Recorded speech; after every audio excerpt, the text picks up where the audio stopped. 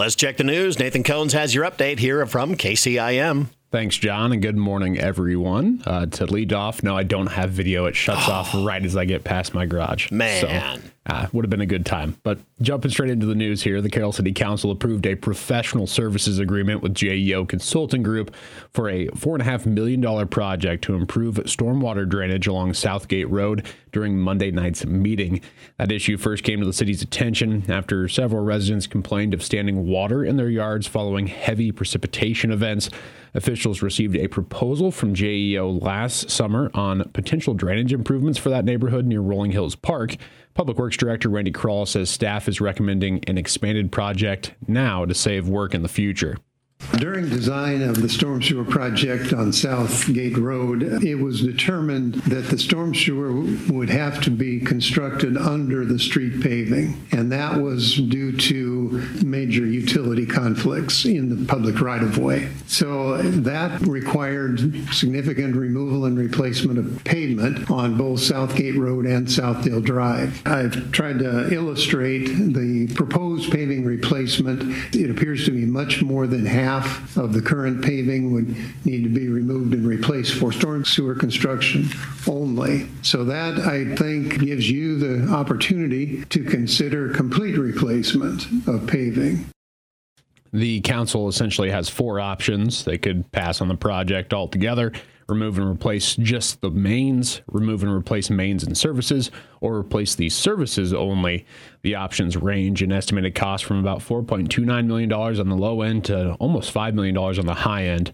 Kroll notes the mains themselves are in good condition. Okay, we have reviewed the sanitary sewer. It is in good condition. It's not in need of replacement. And if it ever would need repair, the current technology in lining is a good candidate for this project. The water main, we reviewed our maintenance history on it and have concluded that it doesn't necessarily need replacement at this time either. Wouldn't recommend it. The saving grace with the water line is that it's not under the paving. So if there is something that needs to be repaired or replaced in any point in the water main, at least it's not under new paving. However, Kroll says they do not have any information on the condition of service lines, and half of sanitary sewer and water services would need to be replaced with the project, regardless of condition. Several council members questioned the high price tag associated with the project, and Ward 2 Councilman Jason Atherton asked if it was truly necessary. I mean, are people's yards flooding or basements flooding? Or We have not had any property damage reported from the flooding. Because, I mean, $4.5 million for some, like, we could tile and things like that. Is there an option to, like, tile this out, even if the city pays to tile this out so that it doesn't flood? And I know the creek is right there, and I mean, we have the 100-year floods and stuff of that nature. Has that been looked at, is to tile that out so that that water does not fill up there? Well, that's what this project does. It takes a 48-inch pipe to tile this one out to handle that flood water. According to Kroll, 4 properties have noted standing water during heavy rain, but the project would service a much larger area. City Manager Aaron Koiker says the storm sewer replacement is about more than just those flooding properties. It's our responsibility to get the water from our streets to the Rapid River.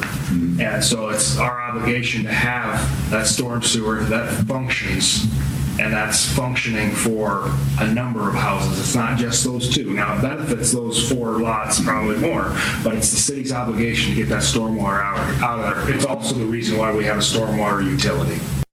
The council voted 4-1, Atherton being the sole nay vote, to approve that JEO contract amendment to move forward with repaving, storm sewer replacement, and service line replacement for $4.525 million. Design fees for the project now total $326,780. Looking elsewhere, the Catholic Charities of the Diocese of Sioux City invites residents of Carroll and the surrounding communities to register for an upcoming suicide support group here in Carroll. The program begins on Tuesday, February 20th, with a total of 6 meetings held every Tuesday through March 26th at their office at 409 West 7th Street. The group is open to individuals aged 18 and older who have lost a family member or friend to suicide more than 30 days ago.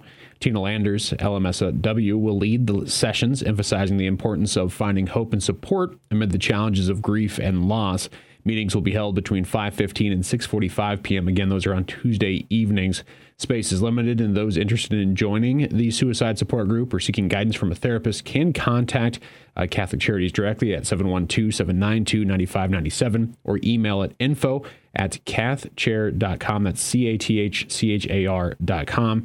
Catholic Charities of the Diocese of Sioux City offers services to people of all faiths and backgrounds, and participants do not need to be members of a local parish to participate. And you can find that contact information also included with this story on our website at 1380kcim.com. But that is going to be wrapping up your 6 o'clock news. I'm Nathan Cones reporting. All right. Thanks, Nathan, for that news update. Once again, we're going to check the weather forecast. We've got another day of fog, another day of some slick roads out there, especially in town. Honestly, driving in from Lakeview this morning, I didn't run into too many slick roads at all on the major highways. I drove 71 pretty much all the way in, but again, it's the in-town roads that are really, really slick out there this morning. So be extremely careful. We're going to check the weather moments away on KCIM.